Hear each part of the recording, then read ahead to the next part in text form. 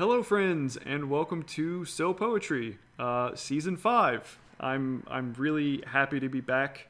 As you probably saw, for those of you who've been hanging out on the either Akinoga Press page or the SoundCloud page, things have been quiet for a couple of months. I needed to take some time off, just kind of take some time off, but also I had a lot of press things to do.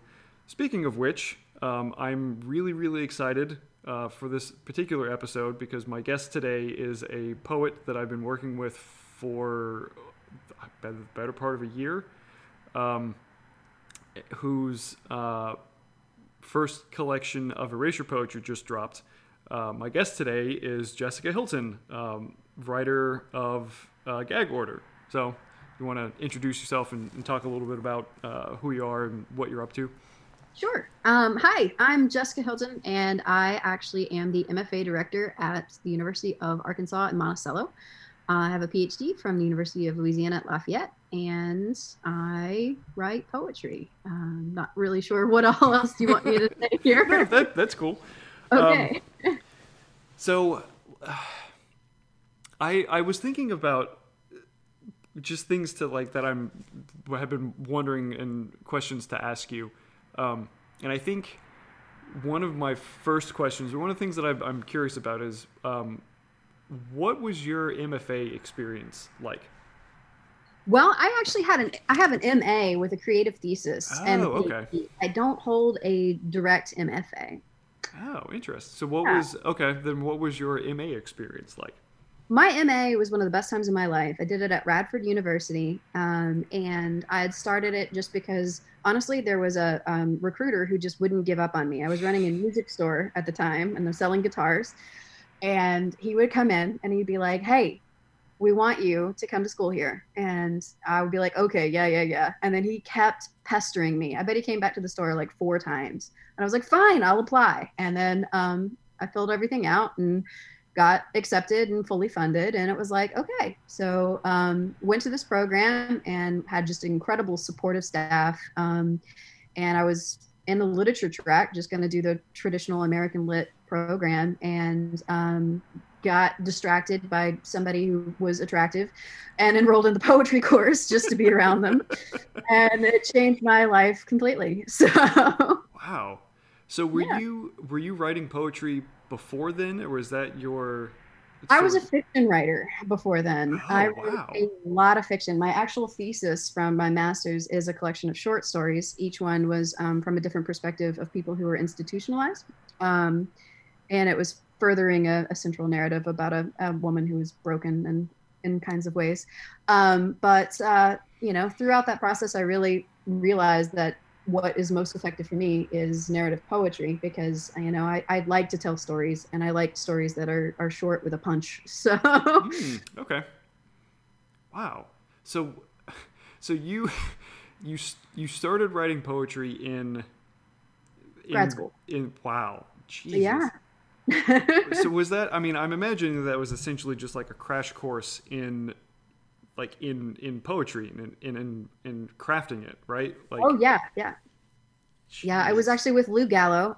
He is just an incredible guy, and pulls you to typical English professor. Come into the office, there are stacks of books everywhere, and maybe you can find him, maybe not.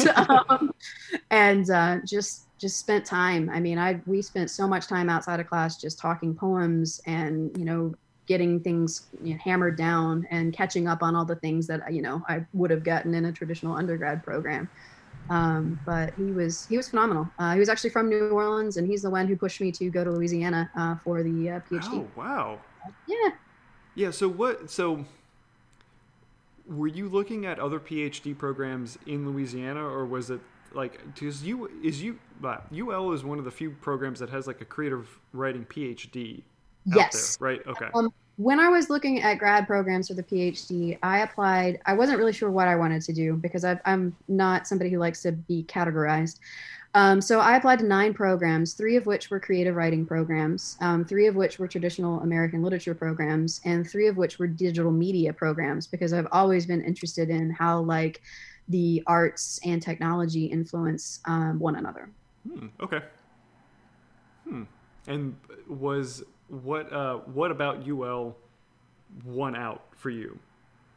Honestly, it was the way that everything was kind of pushed. UL has a pretty great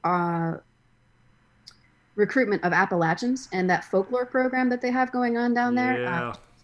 It's pretty cool, and it made me feel like, here I am, little hillbilly Jess that's never left home, and nobody's ever left home since like the 1700s, and I'm gonna go and move halfway across the country.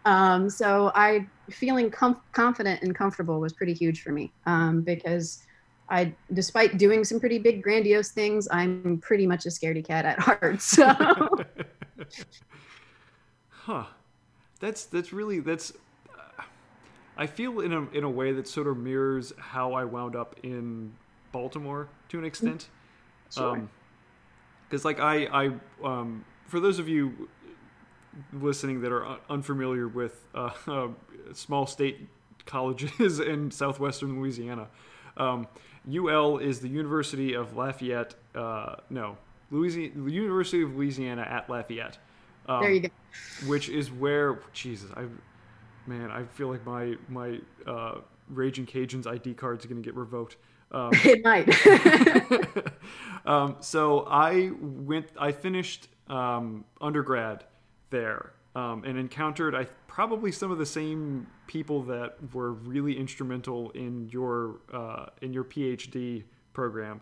Absolutely.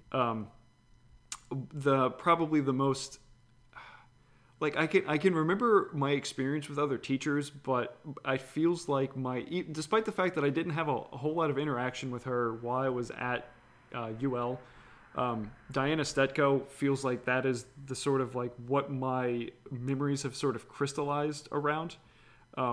Probably because she has published 2 books with Akinoga Press, but she is just a fucking titan of a person.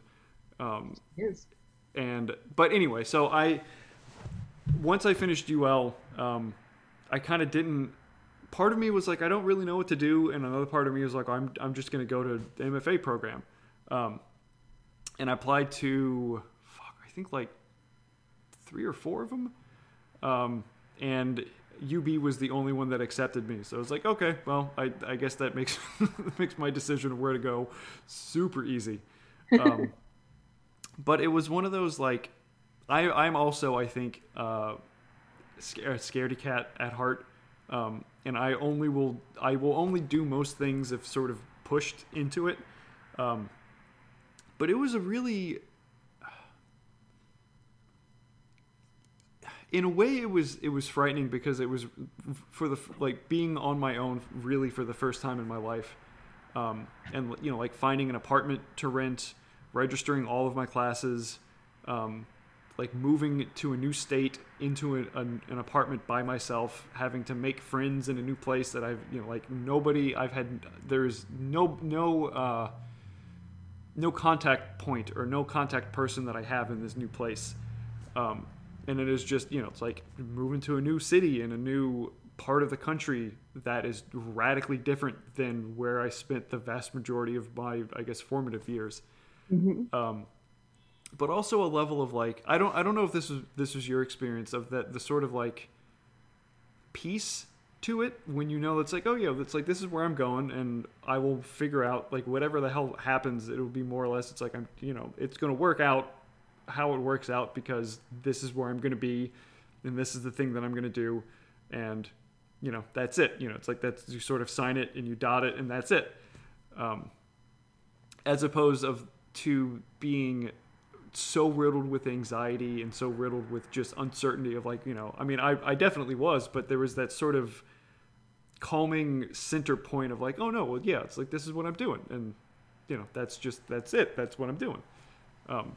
Did you have any of that when you moved down to Louisiana, or was it still a lot of like, oh shit, this is this is a No, I think we had very different experiences there.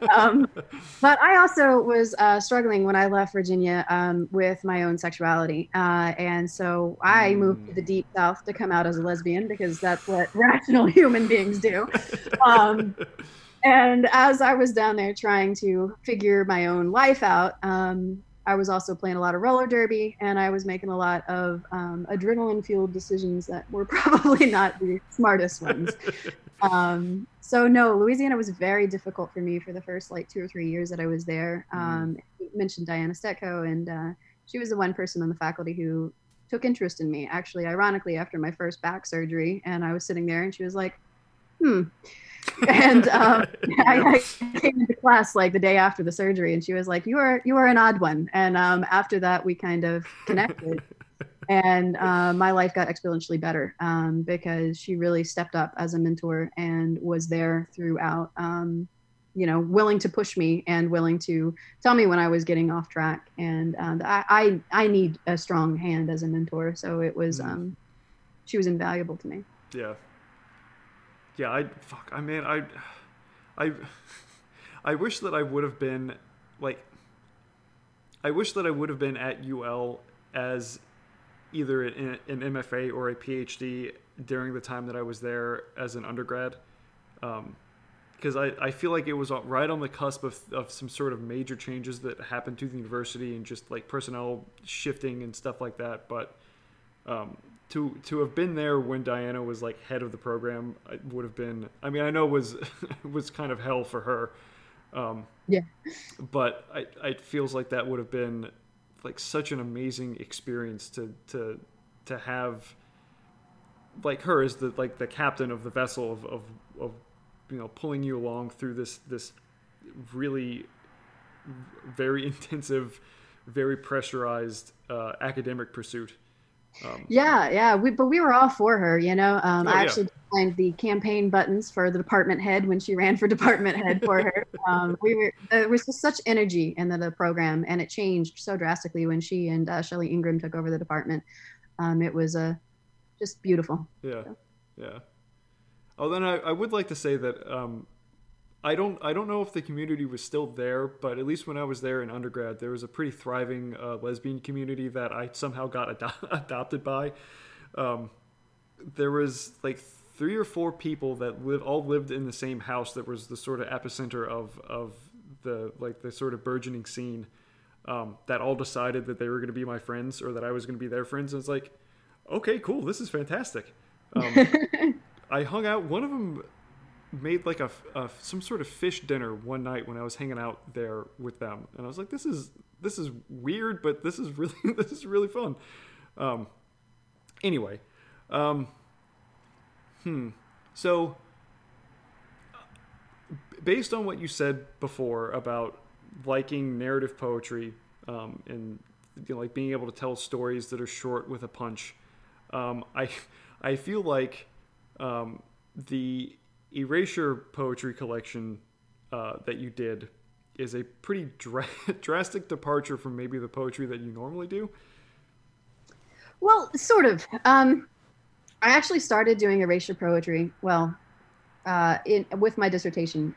When you're writing your dissertation, a creative dissertation, you're still required to do an introduction, which is critical introduction, which is 60 to 100 pages of scholarly writing. And I was kind of annoyed because it's like, your PhD is actually a generalist program. So it's technically, I don't have a PhD in creative writing. I have a PhD in English with an emphasis on creative writing. Gotcha. And so I was kind of annoyed because it's like people who were getting like a PhD in English with the emphasis on American literature, they didn't have to turn in like a chapbook of poems. So it's like, well, why am I being expected to write in their voice, but they're not doing it in ours? And that's just kind of part of the divide of, the traditional literature type or comp ret even programs versus the creative writers, is we are expected to be able to code switch and they are not. And so I was looking for a way to get around that because rules are not something that I'm a big fan of.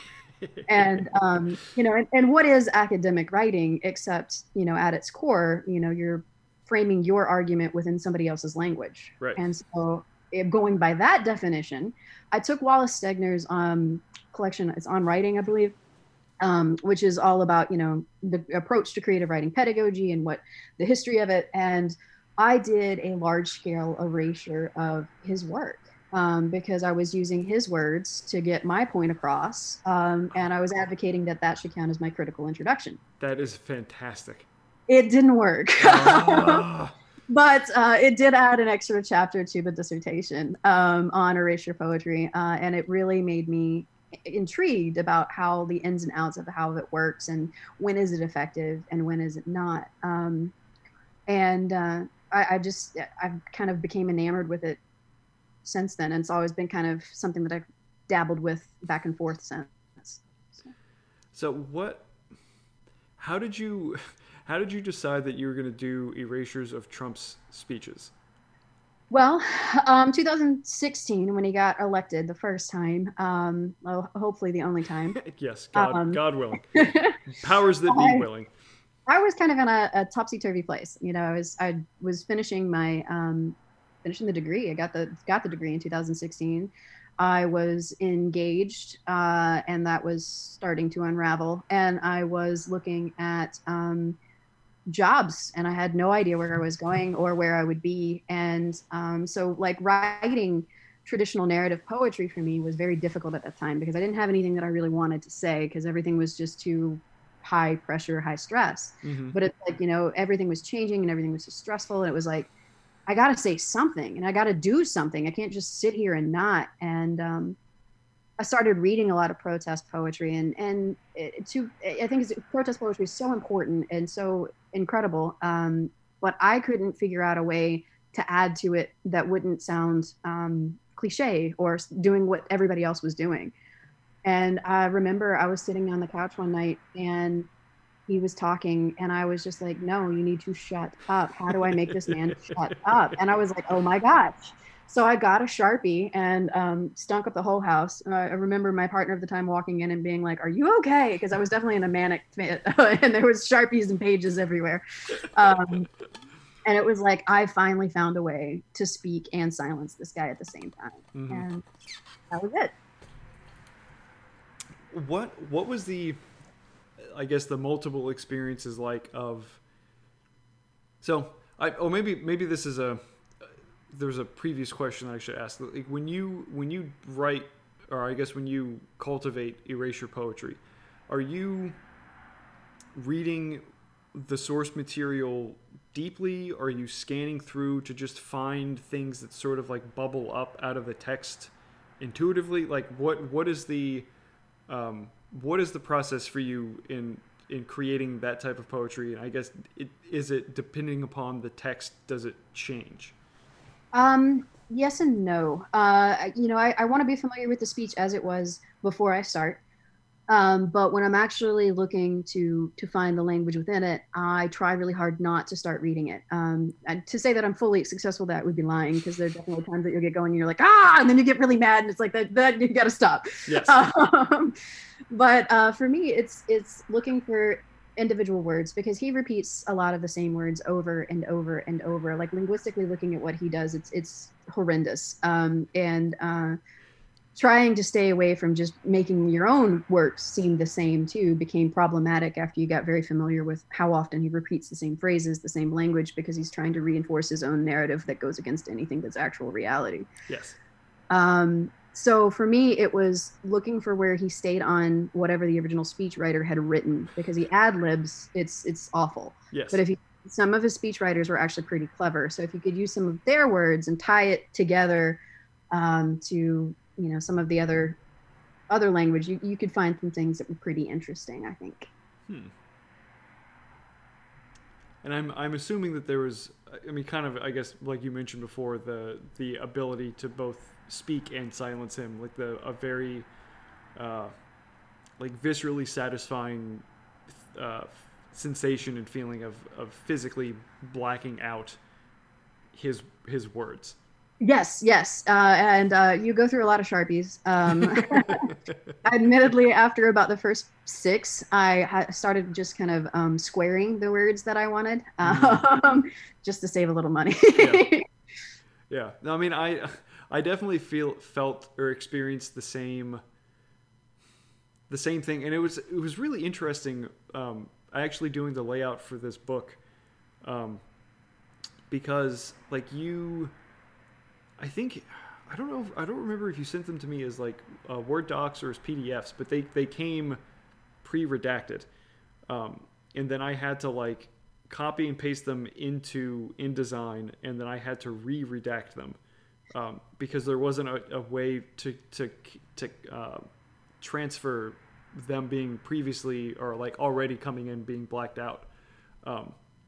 And it took a little bit to figure out exactly how to do that. I think I wound up doing, it was either an underline or like a strike through that I just made super, super thick and offset a little bit. So it was like right dead center in the word. But to have to like go back through and just like black out everything except for, you know, like a word or two on a page, and just to thumb through and to see like how much reduction there was in these poems, and like the, you know, in a 5-page, let's say 7 pages of a speech, there's maybe 20 words at most in a poem. That's just like the, because I know that generally in erasure poetry, like it is heavily reductive, that, you know, you're maybe getting a word or a couple of phrases in a page, but it felt like the sheer volume of things being blacked out was way more than I've experienced when I'm doing my own erasure poetry, and it was that level of like, I don't know, it felt poignant to me in some way that there was so much that was being silenced and blacked out, and just the sort of little pinpricks of light, almost, you know, like constellations or stars that just sort of appeared out of the sea of darkness. Well, I agree with you. And that's one of the things that I was so grateful for you and your press, because it's hard to find an editor who's willing to publish so much blackness because it's a lot of ink, it's a lot of resources. And I had a couple editors approach me like, hey, well, we'll do this, but let's lose this and just do it like a found poem and stagger it out. And No. I mean, I think you lose your punch that way. Oh, yeah, of course. It loses the impact. And I'm not trying to say that other people haven't done incredible poems that way. They have.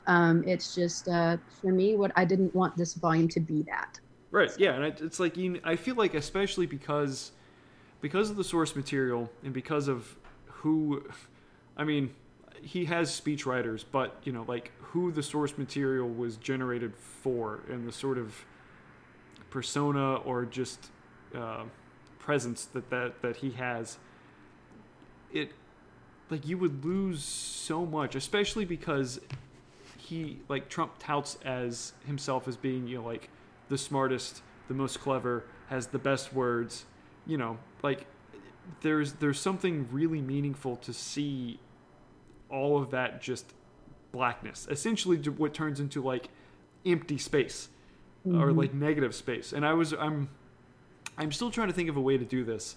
I might, like, I've been wanting to do broadsides for a long, long time, and I feel like it would be really amazing to have a, like, I don't know, like 2 by 3 foot piece of poster board with the entire speech written out on it. That would be great. Because I'm grateful that it is in book form, and I like how it, like the feeling of the book, like the physical book, that it feels like it's a collection of speeches, which is something that I really like. But I feel like the fact that you have to thumb through pages, you still kind of lose the effect. I feel like you would really see the effect if you had each of these speeches on just one sheet of paper, and then you just see like the little bits of white that pop through. Yeah, that sounds amazing. But it's a thought that I've had since the very beginning of, because I don't remember if I floated this idea to you originally, but I was thinking, like, one of the very, very first ideas that I had for this collection was just a series, or just a assemblage of big pieces of poster board like that would be the book. You know, like not bound, you get it, they're sort of tied together, and then that's the book. Yeah. But I couldn't think of a way to make that like cost effective or feasibly printed Um, Fair. there's some definitely some limitations within that, but I don't know. I might be able to track down a printer that could print something that big, and Yeah. have that as like a special. Um, I don't know. I mean, if he gets voted out, I'll definitely throw some resources into that as a 2020 or like inauguration day. Do some sort of like amazing sale where you can get a bunch of these things for super cheap. Hey, Um, that sounds fabulous. but yeah, yeah, I I really appreciate just in general like erasure poetry in the times that I've worked with it, because in a weird way, it kind of reminds me of writing haiku. Hmm. In that, so if you view haiku as a like you have an experience or you encounter something, probably something mundane, probably like something that you just happen to notice that's not garnering a lot of attention, and you sort of distill it down into its essence. You strip away all these other extemporaneous things, and you sort of boil it down to you get the image that is the essence of the experience. I feel like erasure poetry does a similar thing that you are. I mean, you're not necessarily like the erasure poem that you come up with is not necessarily like the essence of this piece, but you are like reducing the context, or you're reducing the sort of surrounding context of these words down to just sort of an uh, an essence maybe, or like there is this really beautiful amazing moment that happens in sort of the midst of the rest of these words, um, and that's always been a really I don't know, like a really enjoyable experience to be sitting with a page and to suddenly like have that spark of like, oh shit, there's like a poem lurking somewhere in here, Hmm. and to be able to like chisel it out and to have suddenly it's like, oh, there's this weird thing that like I didn't necessarily write, but I found, and I don't know, it feels like it flexes different parts of your like your creative muscles to do that sort of work versus writing something wholly from the ether, or from new. Yeah. So do you feel like your poetry has changed since finishing like the MFA and the PhD, I guess in like the four-ish intervening years? Yeah. Well, for the most part, gag order has been my baby, and that is where most of my time. But it's been the last 4 years have been difficult, right? They talk about when you finish your big dissertation, you finish your big work, that you typically go through a little bit of a dry spell. Mm-hmm. And admittedly, for the first couple of years, that's where I've been. Because you're on the job market, you're moving across the country. My first job was a visiting professorship in Pennsylvania, and then I moved to Arkansas. So your life is kind of upheaved, to the point that like you're thinking about ambitious things instead of creative things. Yep. And so yeah, I feel like within the last, well, honestly, since the pandemic hit, I've had some pretty major personal life changes, and I am actually writing more now than I have in years. And I am considering, well, I'm working on the pre-novel stage. I think the next big project I tackle will be a novel. Oh shit. Yeah, and it's a novel that I've wanted to write for a long time. One of the things that I've always had a complaint like from anybody, it's like, hey, why don't you write about your family? And it's like, I wasn't ready to touch it. Mm-hmm. And I've been spending a lot of time on ancestry.com. I've been tracing back some roots. I've got some things to kind of decompress, and I really think that this novel is going to be helpful. And when I say novel, I mean not necessarily in the traditional like formulaic style. I mean more of kind of like the Eileen Miles Inferno poet novel. Because oh man, that novel is so great, and it's changed my life exponentially. So something along those lines where it's almost more of a series of vignettes and flashbacks. So yeah, that's kind of where I am. Ooh, yeah. Hmm. Because that's always been something like I've attempted to do um, prose throughout many times in my life. Similarly, I've attempted to be a runner or a jogger throughout many times in my life, and I can't make it work. There is something that feels like it's like fundamentally anathemistic to me towards both running and prose. Yeah, yeah, I can understand. But I'm really enamored with like stories that happen. I guess it's probably just a different like I don't care about story. I often spoil things. Like if there's a movie that's out that I may or may not see, I will read the plot synopsis of it because like if all I care about is the story, I can find the story. There's a lot of other like if there are other things in the movie that you can go see, that just because you know what happens in the story like doesn't detract from like, oh, this is really cool cinematography, or like, oh, the use of color for the symbolism is really neat, or like how they lit this, or the costuming, or whatever. There's all these other elements. And I feel like with novels and with short stories, there's so much of it. It's just like I read them because I want to know what happened, but there's not a lot of other things that keep me sort of attached to the book.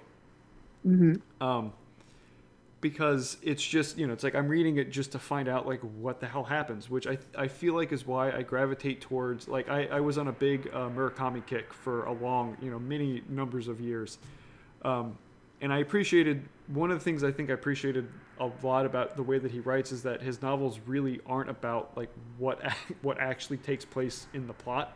There are all these other sort of aspects that he's hitting on, and it's lots of like mood setting and like experiences that are taking place throughout the novel, and it's not so much like plot driven. And I was up in Vermont a couple of years ago for a residency, and I picked up Maggie Nelson's Bluets. Yeah. Which is like it's a sort of lyric, like a braided lyric essay and like prose poem vignette chunks. That is very much telling telling a story, but is more so just like contemplative or I don't know, like meditating on these things, and it's the meditations on these things and how they connect with each other that give you the sort of sense of what what the book is about, which I have realized in recent years is like why poetry happened for me, and why like that's the mode of writing that I gravitate, or that I like. It's really the only one that I can do because it's the closest to just directly conveying emotional experiences. Absolutely. It's like I'm not telling a story, even if the poem is like narrative-ish. Like I wrote one recently that I was out on a walk and I saw a bunch of robins, and then I saw some other things, and it made me think about shit. And it's like, that as a story is a really crappy story. But if the point of it is more to convey like, oh, these are the things that I felt, and like this is the experience that I want to share with you to try to get you into the neighborhood of feeling these things too. Like I'm not gonna tell somebody the story. I'm gonna draw them into this thing that I experienced, and then that's the avenue through those emotions or whatever. But so I'm really intrigued to like see how a novel kind of works out in that way of like vignettes that like build to this thing that, I mean, I'm assuming that there will probably be, well, I mean, I don't want to assume, but I'm like, there's probably like a sort of at least a loose narrative thread that's going to happen throughout the novel, right? Like absolutely, yeah. One of the things that I've got going on with me right now is I am dealing with a degenerative back condition that is likely going to leave me crippled. One of the things that I found along my timeline is that my great grandmother had similar situation, and it actually ended up killing her. And So it's going to be a series of kind of vignettes of like, and my, I never knew my great grandmother, but she was the only person in my family that really felt like I connected to, Mm. just from the stories about her, because she came from a family that had means and she threw it all away to marry a farmer.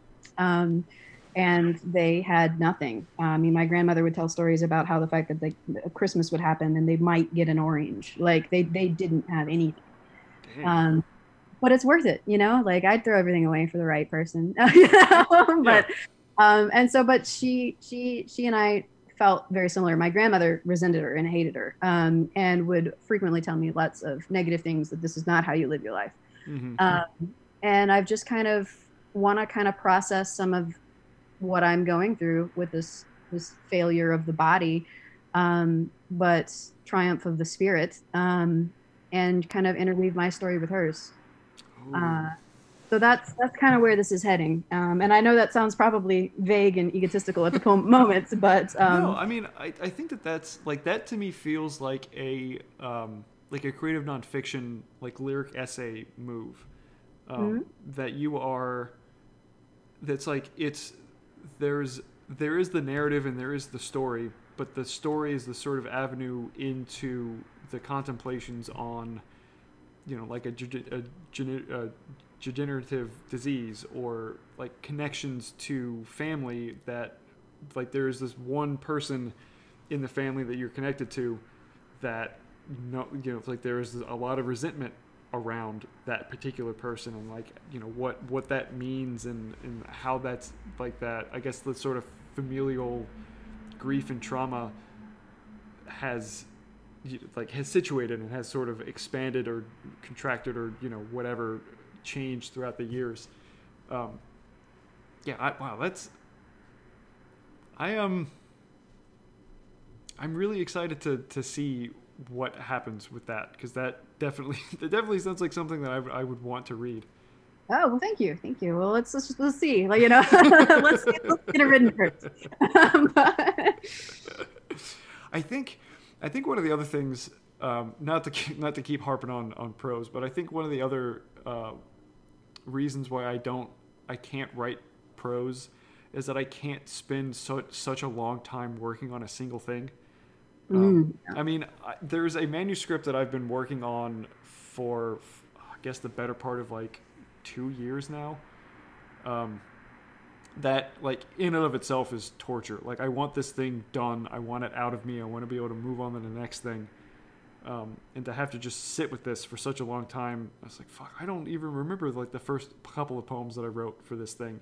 And to have like a single unified work that it's like that you are developing and working on. Just I don't think I have the stamina or the person whatever like creative perseverance for that. Well, I'm not sure I do either, but let's keep the fingers crossed. uh, I don't know. I mean, I feel like if you have been moved enough to actually start like kind of planning and plotting it out, it'll happen for you. This feels like one of those things. It's like it's one of those stories that has to come out. Um, that like no one else but you could write it. Um, but so if you this is something I enjoy asking some of my poet guests because I usually wind up having to write down a bunch of names that I don't know and to go check them out later. But if you had I guess like a pantheon of poets, who would be your top?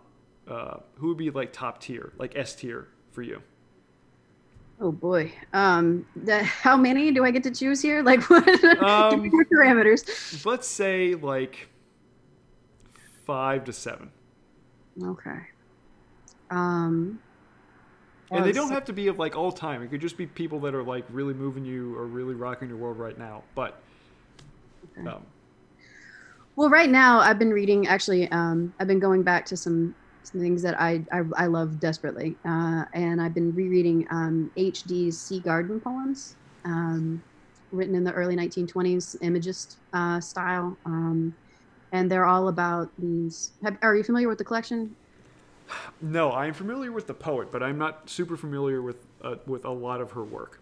Yeah. Well, she writes these poems, and they're all about these flowers on the shore, and they are tattered and dangerous. And you think that they're just about a flower, but then she'll throw a pronoun shift in there and add a you, and it's like, holy crap, you're not talking about flowers, you're talking about people. And it's just something about these damaged flowers that are more beautiful than everything else. Hmm. And I don't know, with the pandemic and everything being dark and heavy, I'm going back to those flowers, man. Because if those flowers can make it, maybe we can too. That feels like a Mary Oliver Sea Roses move. Yeah, I don't know Mary Oliver's Sea Rose, but HD has a Sea Rose that I know pretty well. Ooh, I So I feel like Oliver has written a couple of those. Let me see if I can find. Um, oh, she has roses, late summer. Um, yeah, whatever. It, that's because she does, I mean, are you familiar with Oliver and her sort of motif of writing? yes, I've read a couple or a few things of hers. I haven't read, extensively her whole collection, but Okay, so she is very much a like ambulatory poet that it's like I'm out on a walk, I see some shit on a walk, I'm Mhm. going to write about the stuff I Yep. encounter on a walk. And she lived in Provincetown for years and years and years. So there are a lot of poems that take place, like her walking the dunes next to, I guess, like the Atlantic. I don't know if there was a particular body of water in Provincetown that she's, like whatever the shore is. Mhm. Um, and there are lots of poems where there are like sea roses or just flowers that bloom on the dunes that show up in a lot of a lot of her poems. Although I feel like in her poetry the flowers are actually flowers. Yeah. Okay, so who else besides HD? Okay, well, I would be remiss if I didn't list Sylvia Plath on my list. Mm, She's absolutely the first poet that I ever like fell in love with.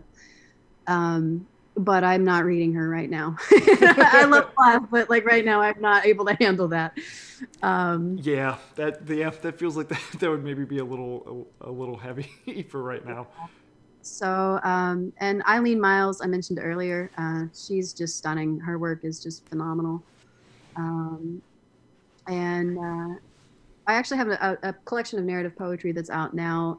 The Great Scissor Hunt. It was published by Headmistress Press in 2016, 17. I think it was 16 actually. But reading some of the fellow mistresses of that press has been something that's been really rewarding recently, and they're just a phenomenal collection of lesbian poets that are out and doing things and active. Mary Merriam and Reza Danberg, they're phenomenal people. So. Very cool. Is there a if there is a single poet that you could throw all of the shade at, um, which poet would you throw all of the shade Oh man. Okay. at? Um, well, I'm going to pick a dead one because I'm absolutely not going to do that to my career. Um, so, a dead poet who I would like to throw a lot of shade at, I mean, hands down, it's Ted Hughes. And admittedly, it has little to do with his work. It's more to do with just him as a dastard of a human being. Hmm. Um, but yeah, I would like Ted Hughes to not be remembered because of not because his work wasn't whatever, but I mean honestly, I'm tired of bad people being remembered, and he fundamentally seems like a terrible human being. Yeah, and he was married to Plath, correct? He was, and he got remarried, and people don't realize that his second wife killed herself in the same way Plath did, but instead of Holy shit! yeah, what instead of doing what Plath did, which was protect the children, she killed their kids too. Um, and then, I was wondered for years, like, well, what was the deal? And then their Plath and Hughes's son committed suicide recently too. So it's like anybody connected to Ted Hughes Holy shit! killed themselves essentially. And it's like, what kind of psychopath must that man have been? Holy And I god don't care damn! what kind of good turn of phrase you make. I don't want to read your work if you're killing people. Yeah, fuck me, God, I Right? Wow. Well, shit, I have to go research that because I had no fucking, I know like Plath and Hughes's relationship to a degree, but I had no idea about the fucking rest of that. Jesus Yeah, Christ. it's crazy. And I mean, I think he died pretty horrifically of like I think liver cancer maybe, but Mm. I don't know. Maybe I'm still too angry.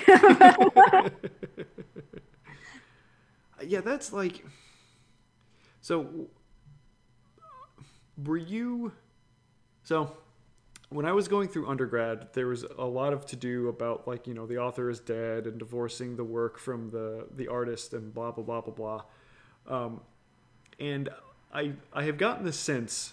I mean, I've been out of schooling for the better part of a decade, but I've gotten the sense that there has been a sort of like turning of the tides on that whole idea of like completely divorcing the art from the artist. Um, It comes in and out of fashion, to be honest with you. okay. One of the things that we're seeing right now with this whole explosion of the cancel culture is that people are starting to be held responsible for certain things. So, Mm-hmm. like we saw this within the last few years with Sermon and Alexei, where he got kind of eviscerated over the coals because of his treatment of women, right? Mm-hmm. Because he's been touted as the Native American scholar that was everybody wanted to publish, everybody wanted to read. Right. And he kind of fell from grace. And even year before last at AWP when they released Native Voices, that great collection of indigenous works, he was not included in it at all. So he's been kind of quote unquote canceled. And they're in some ways it's like it's nice that people are being held accountable for their actions Mm-hmm. because people like Hughes, people like Ezra Pounds, people just with some terrible, terrible mindsets are immortalized. Where just as talented poets who work just as hard are not going to hit that literary canon. So, in some ways, I think it's great, but in other ways, I think people are going to kind of we got to be careful not to throw the baby out with the bath. Mm. And so I don't know what the answer is. I just kind of hope that I'm not living too drastically that would hurt people in a way that will ever get myself canceled. Yeah. Well, But also trying not to scare yourself into silence either. So it's a weird time to be a poet, I think. yeah. Yeah. Because I like. I mean, I think like with most other things, I mean, even like I feel like this may bleed. This conversation could bleed into the discussion of like the removal of Confederate monuments. Well, quote unquote Confederate monuments. Like monuments that were erected in the Like, early yeah. 1900s or like 1940s to 60s to commemorate uh, white, quote unquote, white Southern culture. Anyway, but the idea of that there is a way that you can present these things with a certain context or a certain situation in the circumstance, so that you are not removing these things wholesale and like blotting out this aspect of like history or like our collective historical experience, but I guess like reassessing how it's presented uh, in that dialogue or in that public discourse. Hmm. I mean, I'm sure that you saw the like Trump's Columbus Day um, release from the White House, Yeah. but and that shit or that idea of like, you know, yes, Columbus was a touted as a like this Italian explorer and this discoverer and might have hold a particular place of prominence in that particular culture, but it's like you can't like the ability for people to look back on historical things and to like to hold them accountable for shit that's like, oh yeah, well it's like, oh, it was different times then. It's like, well, it doesn't make a fucking difference if you genocided a bunch of people. Like Exactly. that was objectively wrong then. Just because people didn't think that it was doesn't change the fact it's like that's not a thing that you fucking do, you know. um Yeah. and to like to re phrase it, because and also in that sense that's like you get the like Columbus Day as being touted as it is a very like European white centric or like ethnocentric way of viewing the world, like very colonialist and very imperialistic way of viewing the world. It's like, oh well, Columbus, it brought this, like paved the way for modern culture to happen in the Americas. And it's like, well, I mean, yeah, he did, but that's not necessarily a good thing. And he did it to the detriment of a massive fucking genocide of people who were already fucking here, you know, that like were invaded and conquered and displaced. And that, you know, like the reckon, and I feel like that's, I mean, not uniquely an American thing, but is very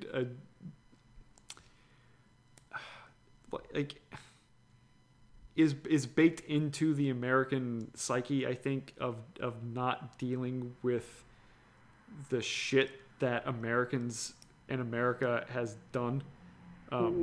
Because, you know, it's like you view it as like, oh, we're the bastions of freedom, we're the policemen of the world, we're champions of democracy and all these, you know, all these wonderful things and all, you know, American exceptionalism and blah blah blah blah blah.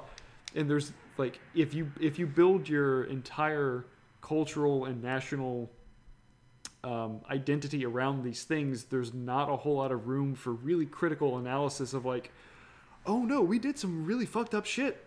Exactly. And like we've never come to grips with it. We've never addressed these things, and by never addressing these things, there's like, you can never learn from it because there's never been an open, honest sort of reckoning with like, oh no, these things we did were terrible. And, you know, like, it's the idea of like someone being canceled and they're like, well, do they get more opportunities? It's like, well, maybe if they prove themselves that they have changed and they've thought critically about what they've done and they've worked to like gain back the trust of the community and the people that they've hurt, that, you know, they may never get that trust again from certain people. But it's like, if they're putting in the work to be better and to like they take the responsibility of their actions, they held themselves accountable, they pay whatever penance they need to pay, and they work on being better and addressing these things and, you know, like trying to change, then yeah, okay, maybe we can get. I'm sorry, go ahead. Oh no, I think you're getting at one of the most important things is that the idea, you know, I tell my students, learning is uncomfortable. So, I mean, if you're not uncomfortable, you're not pushing yourselves outside your boundaries, you're not pushing yourself to see things in a different light, in a different perspective.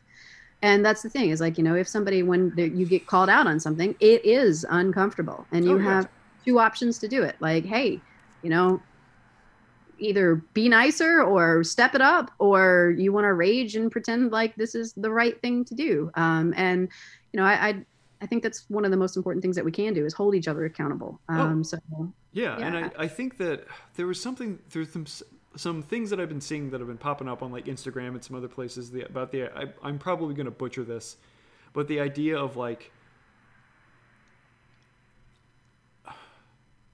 that, like, people don't deserve, or it's like the idea that like the do people deserve second chances versus do they need to like earn that second chance, or like they're given the opportunity for the second chance, but it's up to them to like actually step up and do what they need to do to earn. Absolutely. No, I'm with you 100%. You know, if they're not willing to change, then there's no point of uncanceling. So. Right. Yeah. And then, and the idea of like cause I think that like, I feel like cancel culture is the pro-life spin on this, that it's not cancel culture, it's being held accountable for shit. And if being held accountable for stuff tanks your public life, like, then if you needed to change that in the first place. Yeah, then it's like you should not have been put, like, if there is something that you have done in your past that you have not, you know, like, taken account for, or, you know, like, because I feel like there's a difference between, you know, like a teenager, you know, like finding somebody posting some shit on Twitter from back when they were like 17 or 16. You know, it's like, I did plenty enough shit when I was 16 or 17 or 15, whatever, that, you know, like I'm embarrassed of, and I regret that if it came to light, I'd be like, oh shit, yeah, I was that person, but like, you know, I'm not that person anymore. That's very different than someone like Sherman Alexie, or, you know, fucking Harvey Weinstein, or like Epstein, you know, like any of these people that it's not something that you could chalk up to like, oh, this is a, you know, like them being just dumb and ignorant and, you know, like a typical, maybe not typical young person, but, you know, like how a lot of young people probably are, because they think they know everything and they have not had the life experiences to back up that claim. But if, you know, it's like if it's systematic behavioral stuff that has been happening for years and years and years, and it comes out and your life is tanked because of that, like it probably should have been tanked because of that, you know? Yeah. And yeah, so it feels like it's this weird spin of, you know, it's like they're not being canceled, they're just being held accountable for their actions. Because I feel like that's like a very like cishet masculine response to someone calling out someone else to be held accountable for their actions. It's like, oh, you're canceling me. It's like, no, dude, you gotta deal with, like, you can't deal with this shit and expect no repercussions. Right. You know, I mean, aside from the fact that the society that we've sort of crafted in the United States is lend itself towards people like that not facing repercussions. But yeah, I don't.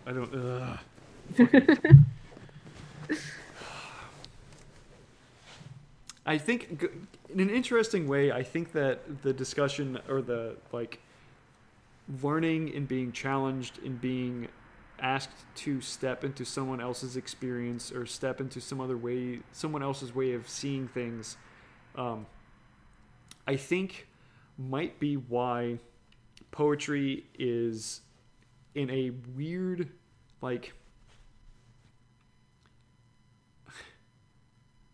it's not in a place of prominence in American culture, like at all, you know. And I think it's because poetry is a direct act of inviting someone else to stand in your experience and your truth and to see things from your eyes.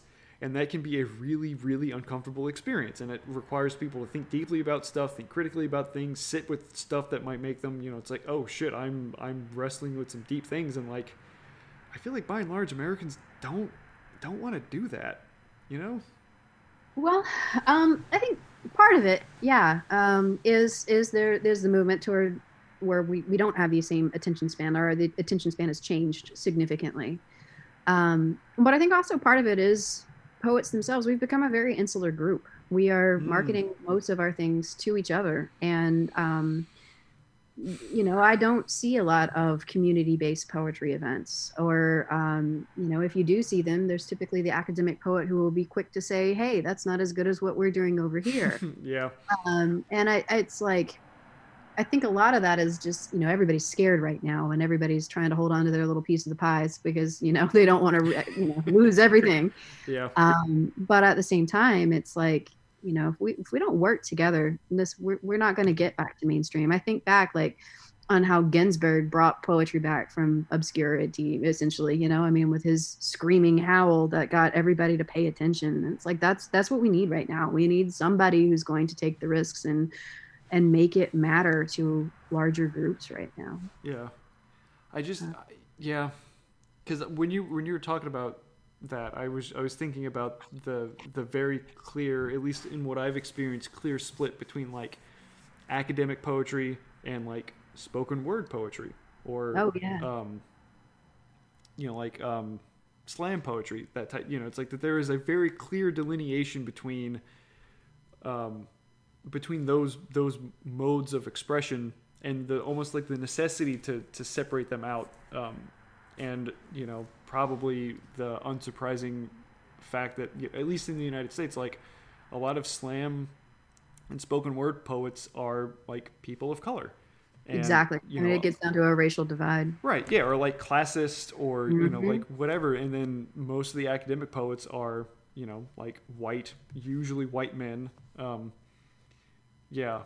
But Yeah, I think that I saw that distinction, but I never really put it into that sort of like the insularness and the division and the sort of like, oh no, we have to protect, like we have to protect the canon, we have to protect, you know, like what poetry with a capital P and italicized is. Right? And it's like, oh man, if you cap all of your lines, you must be a juvenile poet. And oh, you if you center a poem, my goodness, how dare you? And it's like, my gosh, I do a lot of these things out of obstinance in my narrative poetry. And again, it's working with an editor who understands that I'm trying to like poke fun at these like arbitrary rules. Yeah. But it's they're frustrating to come up against, and it's, you know, I think we have to figure out a way to make ourselves relevant to the larger community instead of thumbing our nose and being like, you don't get us, we're too deep. It's like, no, how about we say something that matters regardless if you're deep or not, you know? Yeah. Well, and that was there's a book that I've used as a reference on like past episodes. Have you read Why Poetry by Matthew Zapruder? I have not. It's a really, I feel I've made it like halfway through that book twice, and then I always get distracted by something else. But at least the first half of the book is really eye-opening in the ways, like I feel like he does a discussion of like, you know, like the relationship that people have about, or that like non-poets, quote unquote non-poets, have to people that profess to be a poet, or, you know, it's like the level of, like, by and large, the average person thinks that poetry is this like enigma or riddle that needs to be solved, or that there's like some deeper meaning or some sort of like hidden truth to it, and not the fact that like, no, it's just like, if you have felt things in your life, like if you've experienced emotions, you're qualified to critique a poem. I mean, maybe not to the extent of like, oh, like, is this image doing the work that it needs to do in this particular stanza, or, you know, like, is this poem or this collection acting as a cohesive arc from point A to point B, you know, whatever. But just as like the moment to moment experience of a poem, it's like, I feel like just being alive gives you a lot of authority to say whether or not like you connect with a poem, and like that's what it boils down to. It's like, that's what it is. It is. That's the point. If I read a poem and at the end of it I don't like feel something, then that is not a good poem to me, you know? Oh yeah. And I mean, I don't care if it's feeling something like I want to get up and throw a chair through a window, or if I want to just like go find somebody and kiss a stranger on the street. Like but I want to be moved. I want to Yes. have an urgency at the end of that poem. Yes. And even if it's just an urgency to go get a hammock and be in that hammock for a little while, you know, like it's just got to make me want to do it. Yes. Oh yeah. I 100% agree. I was actually talking, I had like an editing session with somebody who I'm going to be publishing sometime in 2021. And we were talking about just like the nature of poetry and like feeling stuff. And this is at one point where I was kind of ragging on Instagram poetry, that by and large, like the times that I've read Instagram poetry, or quote unquote Instagram poetry, stuff that looks and feels like that sort of genre, I'm not left like feeling anything. It's sort of like, it's not even neutral. It's just that like it feels like it hit me and it like washed over me, and then it didn't leave any sort of impression on me. Mm-hmm. And I'm like, I can't hang with poetry like that, because like if other people can, that's cool. Like if it makes you feel shit deeply, that's great. Two, if it doesn't, but you still enjoy it and it does other things for you, that's fantastic. But for me personally, like, I want to be like gut punched in the heart by the time that I'm done reading a poem. Absolutely. You know, like I want to, like, yeah, like you said, it's like I want to be left feeling something deeply. You know, I want to feel like I've had the wind knocked out of me by the time I get done with a poem, or even like in the middle of a poem, there's this image that pops up and you're like, oh my God, damn. Okay. I gotta sit with this for a second. I'm reading, there's a collection that I was reading this morning while I was hanging out with my partner that there were a couple of moments in it I was like, oh my god damn, this image. But yeah, I feel like for me personally, if I were to give my poetry to someone and they read it and their response was that would be devastating to me. Right. Yeah. Ugh. But I feel like that goes back to kind of what we were talking about, that like in order to feel deeply, it's like you really have to be willing to open up and let yourself be affected in that way, or let yourself be like drawn into this other person's experience. And I don't know, like there's a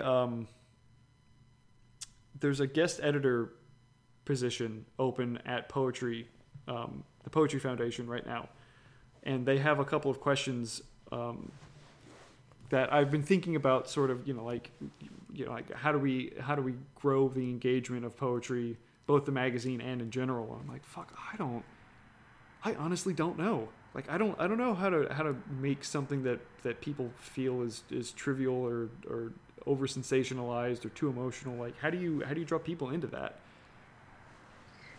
Well, I've been thinking a lot about, the blended arts, and how do we lean on each other without erasing us. Most poetry readings that I go to, there's this sharp divide about, songwriting. That's not what we do. You have songwriters night, then you have poetry night. And it makes sense, because typically what happens is it starts as a poetry night and then it ends up as everybody singing, Freebird covers. And, the poetry aspects disappeared. But there's got to be some organic way. And I've been going back to what they did at Black Mountain and studying how they brought everybody together to just celebrate the arts. And I just kind of wonder, could we do something like that again? And the biggest roadblock that I have is funding. How do you fund a project like that? And that was their problem ultimately, what buried them. And then the second biggest thing is, how do you keep it from being so classist? Because right now, even in our PhD programs and our MFA programs, you see that classism happening again. Because, blue collar people can't even get through the door of college, or they're being brought up in environments where the anti-intellectualism stigmas are preventing them from even trying to go down these roads in the first place. Yeah. And so it's like, how do we try to erase class when we're in one of the biggest class divides this nation's ever seen? I don't know. I anytime I try to have an idea, it just gets shot down by something else. So I think the biggest thing that we can do right now is just keep being artistic, keep writing, keep whatevering, keep painting and singing.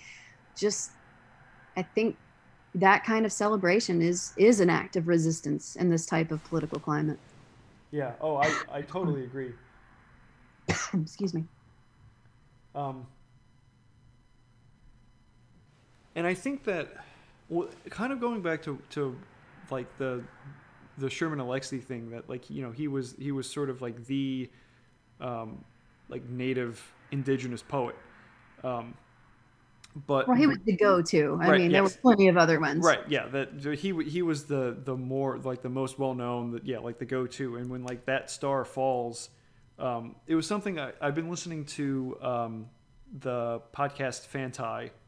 From Maximum Fun, which is just an absolutely amazing podcast. But they were, in one of their episodes, they were talking about like representation in media for like black folks, and they were saying that it's the idea is to get to a point where there is enough like representation of like black people or like people of color, or like genderqueer, like lesbian, gay, whatever, so that when someone like that shows up in a show, one, it's like because they are like a person of color, or like gay or genderqueer or whatever, it's not a defining aspect of their character, and two, that if you don't like them as an actor or don't like that part, you don't have that sense of like, oh well, I have to like it because this is like the only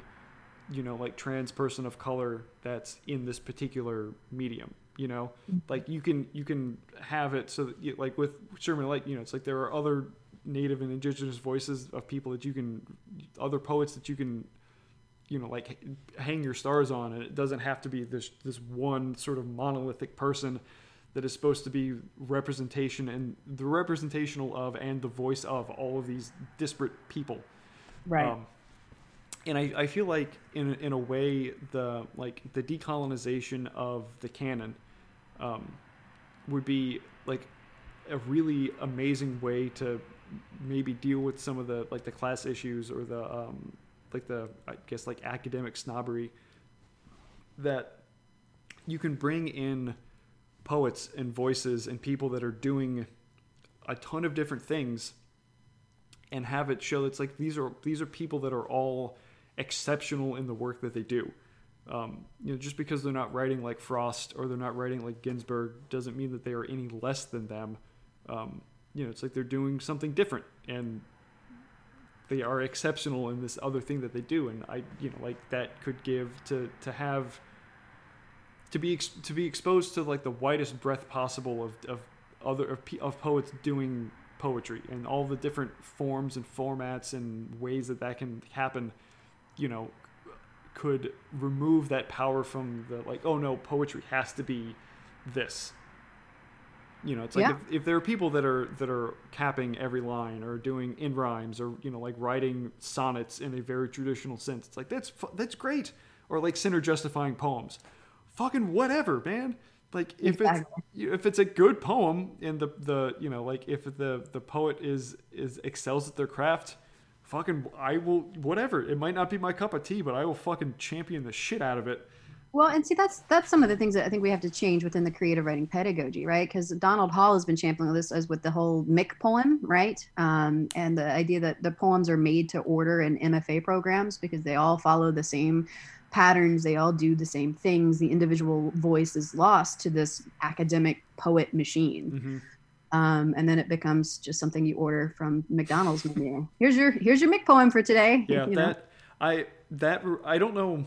I don't know how true this actually is, but you saying that, the first thing that I thought of was the Iowa Writers Workshop, mm-hmm. Which throughout my MFA was the sort of like stand-in for that type of like very institutionalized academic voice of poetry. Mm-hmm. I don't know if it still is like that. I don't know if there's any like if they've made institutional changes since when I was in MFA and people were poking fun at them for that and dragging them for it. But it's not just the one. It's across the board. So we're all getting looked at pretty harshly. So and I never really, I guess, put that together, that the ways that you sort of perpetuate those ideas or those standards or those modes of like experiencing and writing poetry is the sort of fundamental gatekeeping that like higher education has become. Mm-hmm. That either, like you have to be of a certain academic stellar performance-ship that you get a scholarship that you are then beholden to, you're an athlete, or you accrue, like thousands and thousands of dollars in debt that then is, like can fundamentally change your trajectory of the university if you know that like, oh shit, well, am I going to follow a passion that I have knowing that it will take me like decades to pay this thing back, or do I like jump ship to something that I can, is more lucrative for me, that I could pay this back sooner? Well, yeah. And I mean, I think you also have to think about the job market post just getting the degrees. Because that has changed so drastically and dramatically, even salaries are what professors are worth. I mean, I owe more on my student loans than I owe on my house. Genuinely. But it's a thing, and we have to start thinking about the ethics of what we do and how we're doing it. Because the whole business model of education has really kind of, I don't know, disillusioned a lot of would-be academics otherwise? And what is the purpose of the academy? Is it just train people for jobs? And if that's the case, then why are we accepting them so many numbers into the humanities? Right. But or is it to build their minds and to open understanding? I don't know. I feel like academia right now is a place that is struggling to find its identity. Oh yeah. And I know a lot of really fantastic scholars who are frustrated and jumping ship, trying to find things in nonprofits and starting their own companies. And I mean, I don't know. I don't know what the future looks like for academia, but I know it has to be different than where it is now. Oh yeah, I totally agree. And I think that like it sucks that the millennial generation is the sort of, I guess, like tip of the spear with a lot of these issues. I mean, because it feels like it's the same stuff. I mean, it's all connected with, like housing and, like owning a car and where you live and the job market. And all of these things are part of like aspects of these sort of deeper seated issues that haven't really changed since like the 70s and 80s. And it's like, like the world has changed and these things can't operate the ways that they've been operating, but no one wants to come in and be like, this is unsustainable. Right. Yeah. Cause and thinking that, like my dad, my parents graduated from UNO, with, like BAs in engineering. And then I'm not sure how quickly after, they graduated, but like they got jobs. My dad got a job at the Louisiana like power company, and my mom wound up working for Lockheed Martin. And like you can't, maybe in certain circumstances and certain really specific moments could students do that, but it's like most places want an MFA or even a PhD to even be considered a competitive candidate for that position. Right.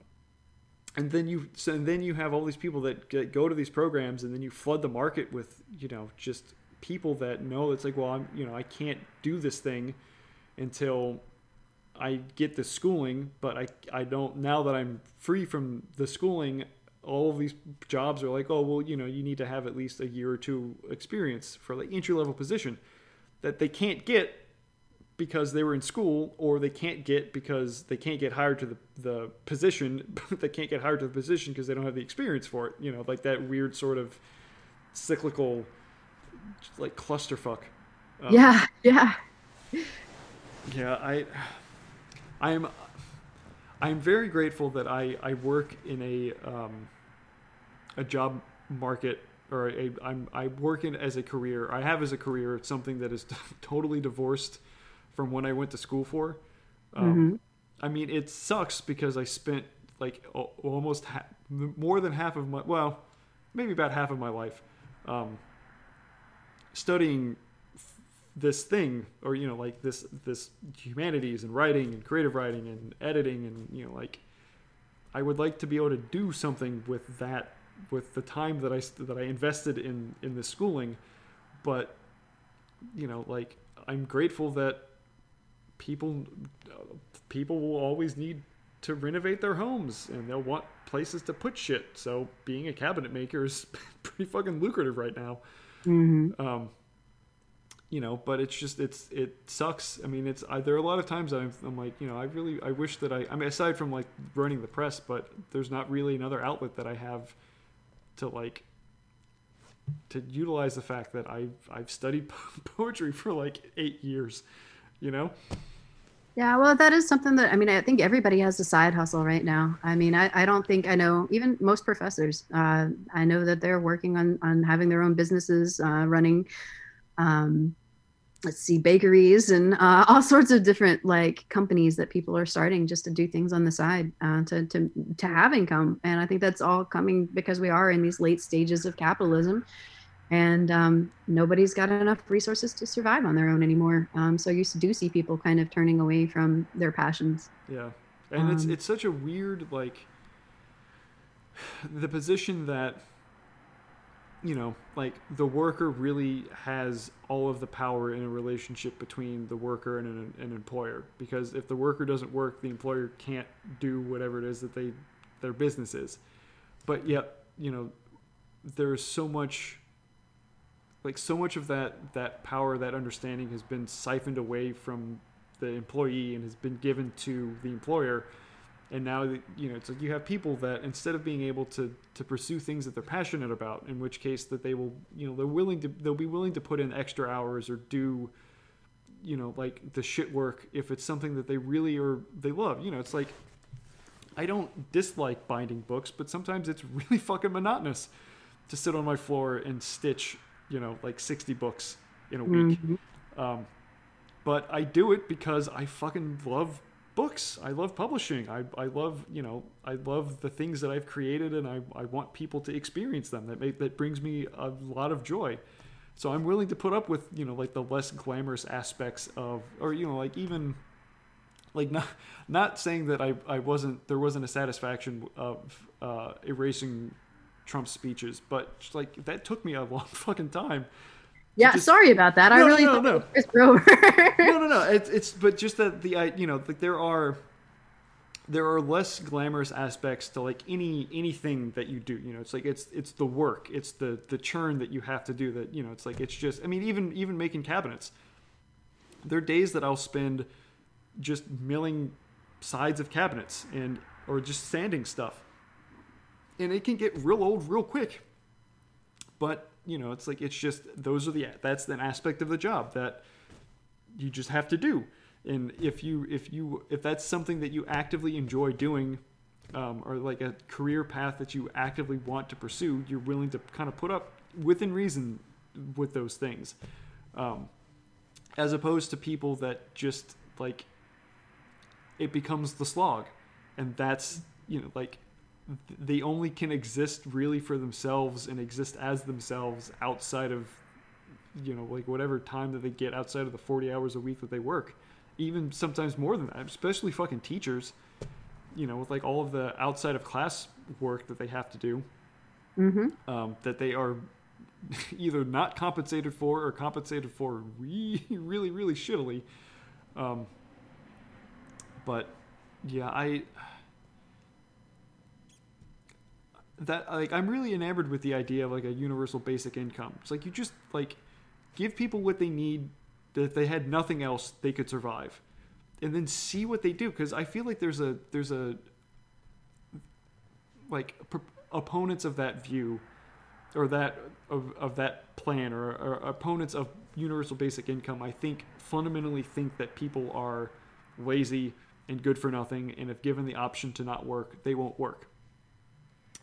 Which, like, to a degree, I agree with them if the job that they have is a job that they're forced to have in order to pay for shit, like to barely survive, as opposed to like, oh, hey, I'm really passionate about this obscure thing. Now that I have my basic needs met, I can spend the time to like develop that interest, and then maybe that will be a thing that will, like, I'm really enamored, or I love photography, but I can't spend any time doing that because I have to have this job and pay back my student loans. But if I could just if I just had the basic income, it's like, oh, maybe I could take online classes about photography, and eventually like I'm going to open up my own studio, or I'm going to be freelance, or whatever. It could lead them any number of places. Because I think that fundamentally it's like people want to do stuff. I mean, they might take like a month, like summer break was always that for me. It's like those couple of weeks after school started, before summer camp, it was just nice to decompress and not do anything. But it's like it's really fucking boring after a while, Yeah. I don't know. I feel like I've been taking up a lot of air in this conversation. So there's a question that I typically ask all of my guests, that I'm really, really curious if you have an answer for. And the question is, if you have the vocabulary to describe it, what is your internal landscape like? Okay. So, am I allowed to say that I got this question before? Oh yeah. Okay. Yeah. So, I mean, for those of you who are new to the podcast or haven't listened in a while, I usually send out like, I don't know, there's like a packet of questions just to my guests to kind of get them in the mood of writing poetry that I may or may not lean on during the actual conversation, with the exception of this one particular question, because after I asked it for the first time and the person responded with a answer that I was like totally fundamentally unprepared for. This is one of my favorite things to ask people. So no, yeah, if the fact that you've had some time to think about it is better than just me springing it on people, because most of the time they're like, Exactly. So I do want to just back up and say, when I got the packet and I saw this question, I texted one of my my very good academic friends who's not in our field, and I was like, well, how do we even?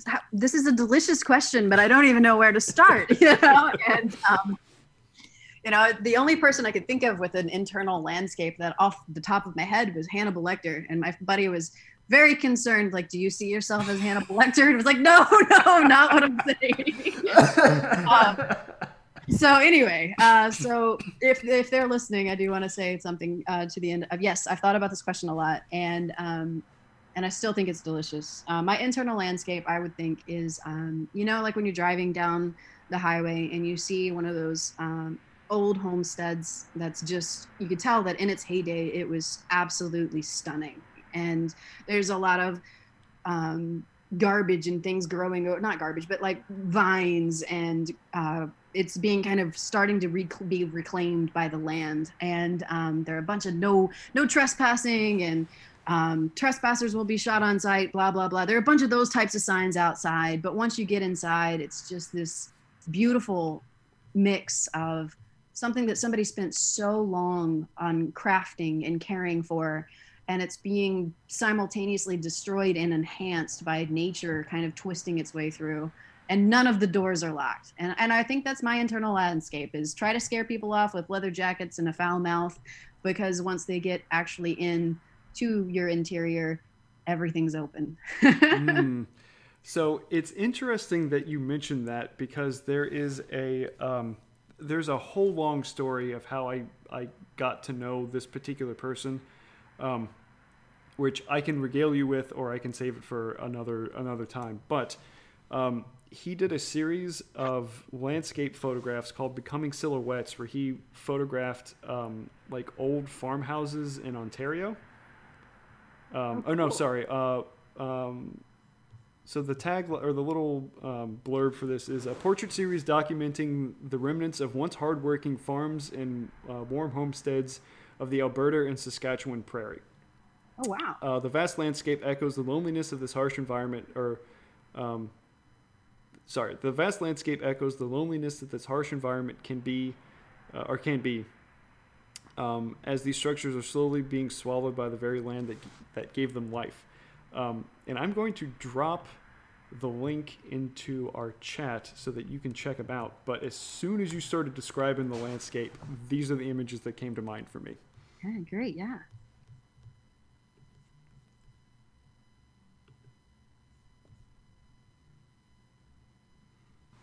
And the photographer's name is Christopher Schofield, and I'll put a link to these in the description. Yeah, this is absolutely what I'm talking about.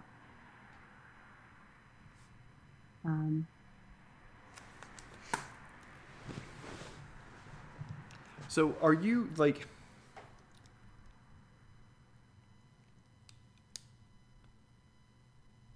do you, I'm trying to think of a way to ask this question. Would you say that the house is you, or do you feel like you were distinct from the building that is populating your landscape? Yes. Okay. All right. I think it's simultaneously both, because I think in some ways that, of course, the house is me, with the openness once you get past my defense mechanisms. Mm-hmm. But in other ways, I feel like I occupy the space, because I can be right much of a people pleaser. And so, with a house that is elegant like that, you can grab all of your darkness and you can shove it in another room and be like, look how pristine and classy I am, while not showing the other room. Whereas if you're talking to somebody who is dark and twisty, you can be like, look at all of this mess that is just all in this one room. So you can present yourself in many different ways. But I guess the ultimate goal is to see somebody, or to find people or readers who can appreciate the complexity of all of it working simultaneously together. Yeah, because that feels similar to, I guess, like my experience with my own internal landscape. That there are times that I feel like I am the landscape. It feels like there are times that I am like walking through that landscape, and at other times it feels like I am watching a sort of like avatar of myself walk through that landscape. Yeah. And it's weird, the levels of, I guess, like internal connectedness and like connectiveness that I feel with myself kind of determines the degree of like how much representation the landscape is directly of me versus if I'm just sort of like hanging out in the landscape.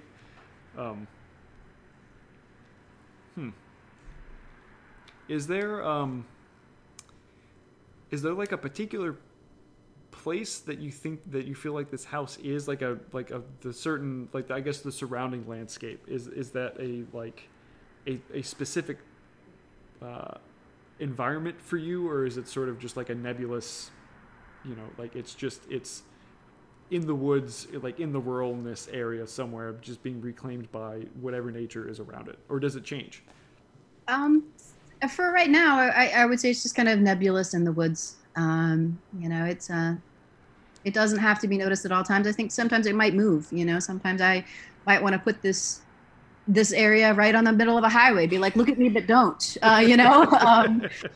At other times, I want to put it like back behind several swamps with hundreds of gators. Like, really don't come in here. And I think it just depends on where I am. And I guess right now, I would say that I'm trying to pull some of the vines down a little bit and maybe mow the lawn so people can be a little less threatened than normal. But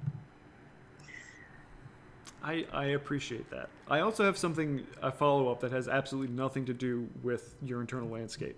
Sure. Do you have alligators in Arkansas? Sometimes. We don't seem to have them anywhere near the frequency that you guys do or that we did down in Louisiana. Okay. But there are some that will pop up and they get all excited, like, oh, look at this big one. And, it's just enough. I used to be a big kayaker and big river person in Virginia. I used to even teach kayaking to a bunch of kids. Oh, shit. And then when I moved down to Louisiana, I stopped doing any kind of water-related activities. Like, I'm not dying. Yeah. And so here I have started kayaking slowly again, but then my back has decided to start its thing. So not so much with the physical activity right now, but hoping I can get back to kayaking soon. Yeah. That's one of the like three things. Yeah, I guess like three things that is still, I've not really gotten a handle on being in Baltimore. So one is basements. That is still a wholly new concept for me. The second is like varying typography of the ground. There are like hills in Baltimore that you can actually like, some streets you can be on the top of and like look down the hill into the harbor. Not used to that. And the third is the fact that there are tons of bodies of water around here, like lakes and stuff, that there is absolutely no chance that there are any gators in, which is a weird thing to be like, oh, I could just go walk into this. I mean, there might be snapping turtles and snakes and shit, but like, there's like no prehistoric monster that might eat you. Yeah. As opposed to going to like Jean Lafitte National Park, like south of New Orleans, and like taking a step on the trail and like, oh, there's a gator. Oh, there's a gator. Oh, there's like 2 gators over there. Oh shit, there's like 3 gators over there. It's such a. I was walking around a was on a walk with a friend around some friends around a lake a couple weekends ago, and I was like, I was struck suddenly because they were pointing out like they're turtle watching and stuff, and I was like, holy shit, there are no alligators here, and they're like, yeah, and I was like, no, you don't understand. There are no alligators anywhere in Maryland. I was like, that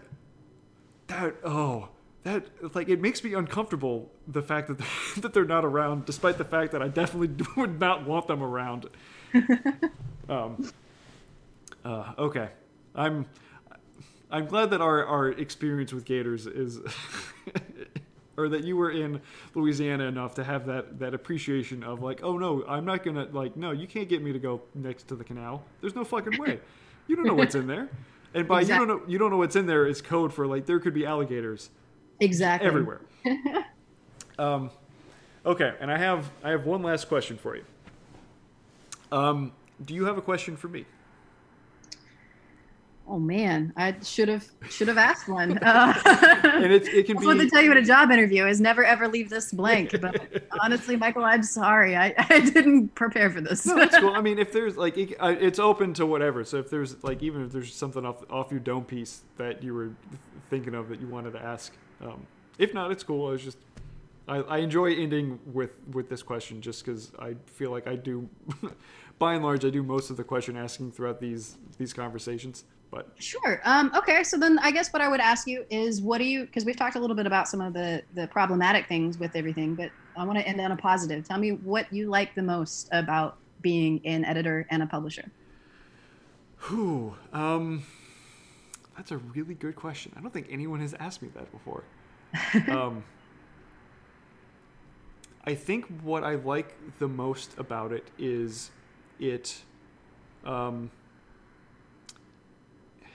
pings a very particular part of me, or like it engages a very particular part of me that I don't get to engage a lot, and that is creating space for people.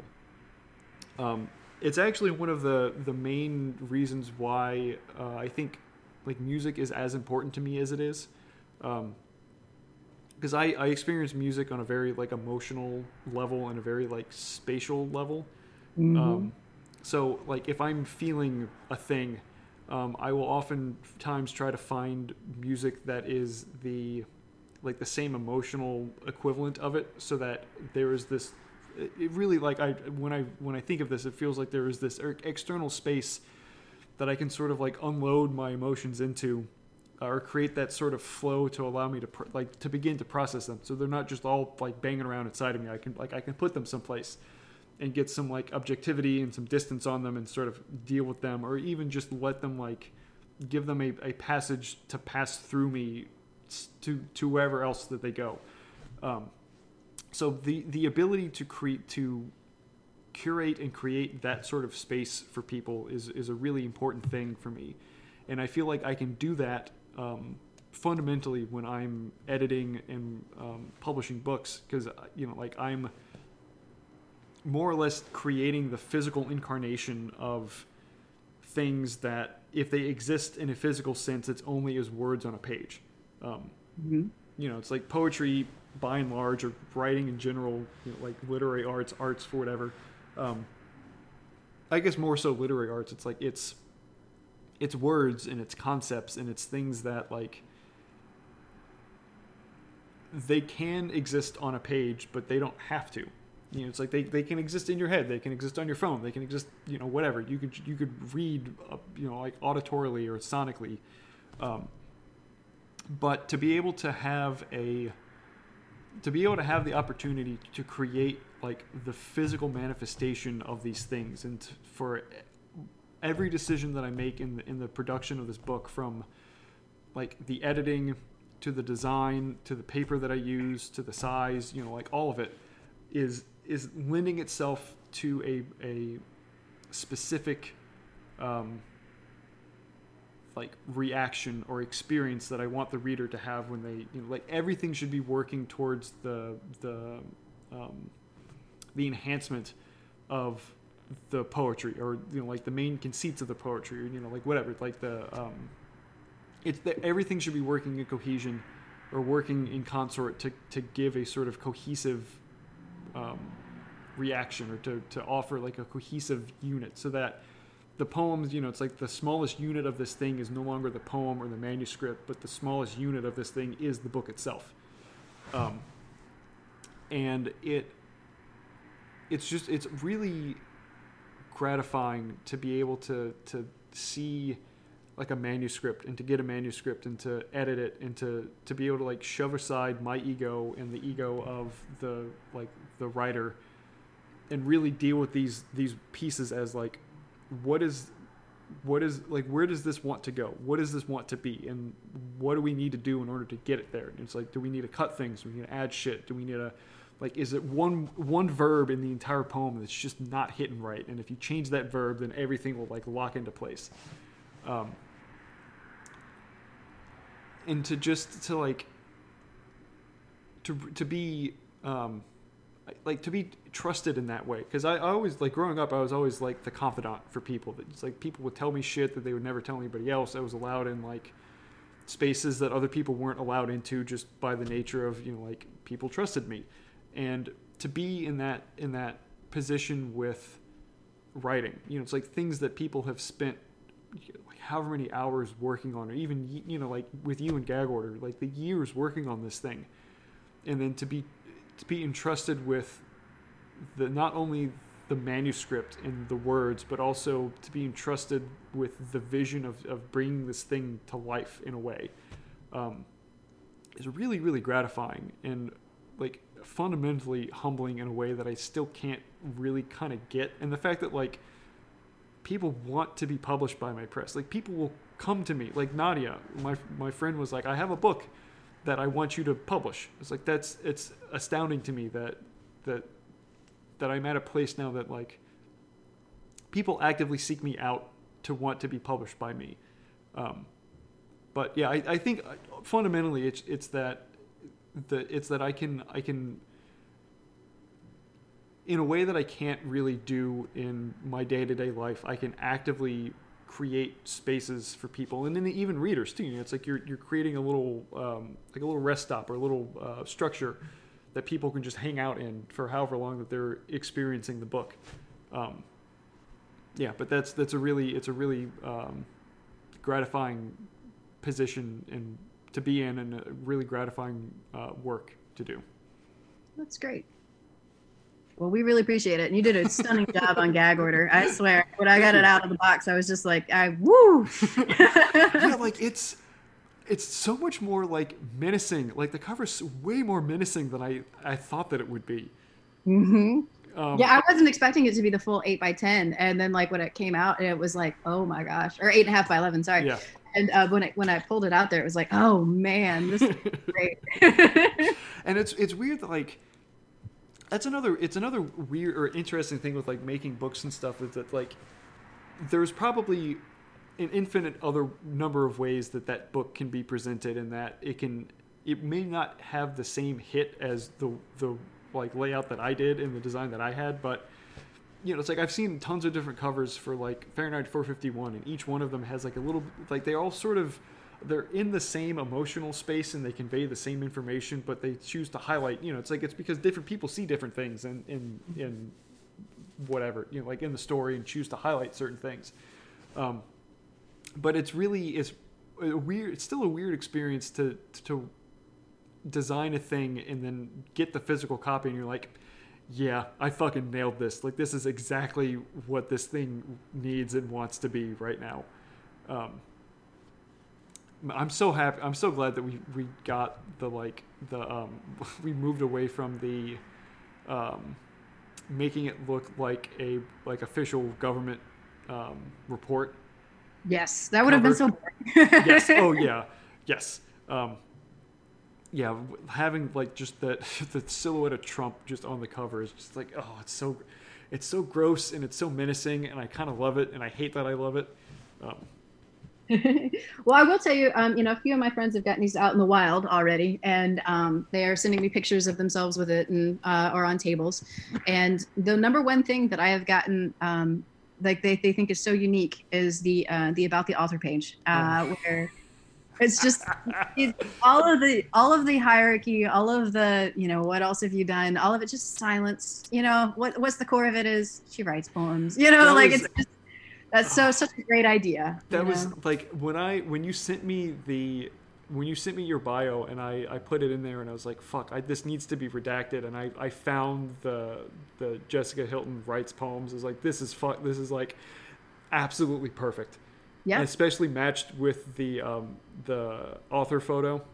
Yeah. I think it's just all came together really nicely. Yeah, this is like that's one of the other things that I'm, I guess, kind of grateful for. I'm not kind of grateful for that. I am grateful for, and there's a really positive thing with publishing is that like each book challenges me to do something else. Because like the cover, that's the first time that I messed around in Photoshop in that way to get the noise and the distortion in his mouth, and to have the layered images and all that stuff, and like the first erasure thing that I did, the first like large book that I've done, like the size that it is.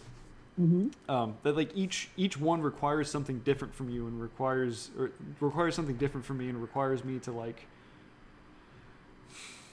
To be willing to be open to like whatever it is, like to do whatever it is, and to move wherever I need to be in order to bring out like whatever intuitively I sense in whatever book is, that I'm dealing with, and to have that, to really have that gratification when I know that I got it, and I'm like, yes, this is what it needs to be. And this is like, and to have that, because there's always that sense of trepidation when I send like first drafts out to the writers that I'm working with. Is like, do you feel like this is on the right track? Or because I always want input from people, or from the people that I'm working with.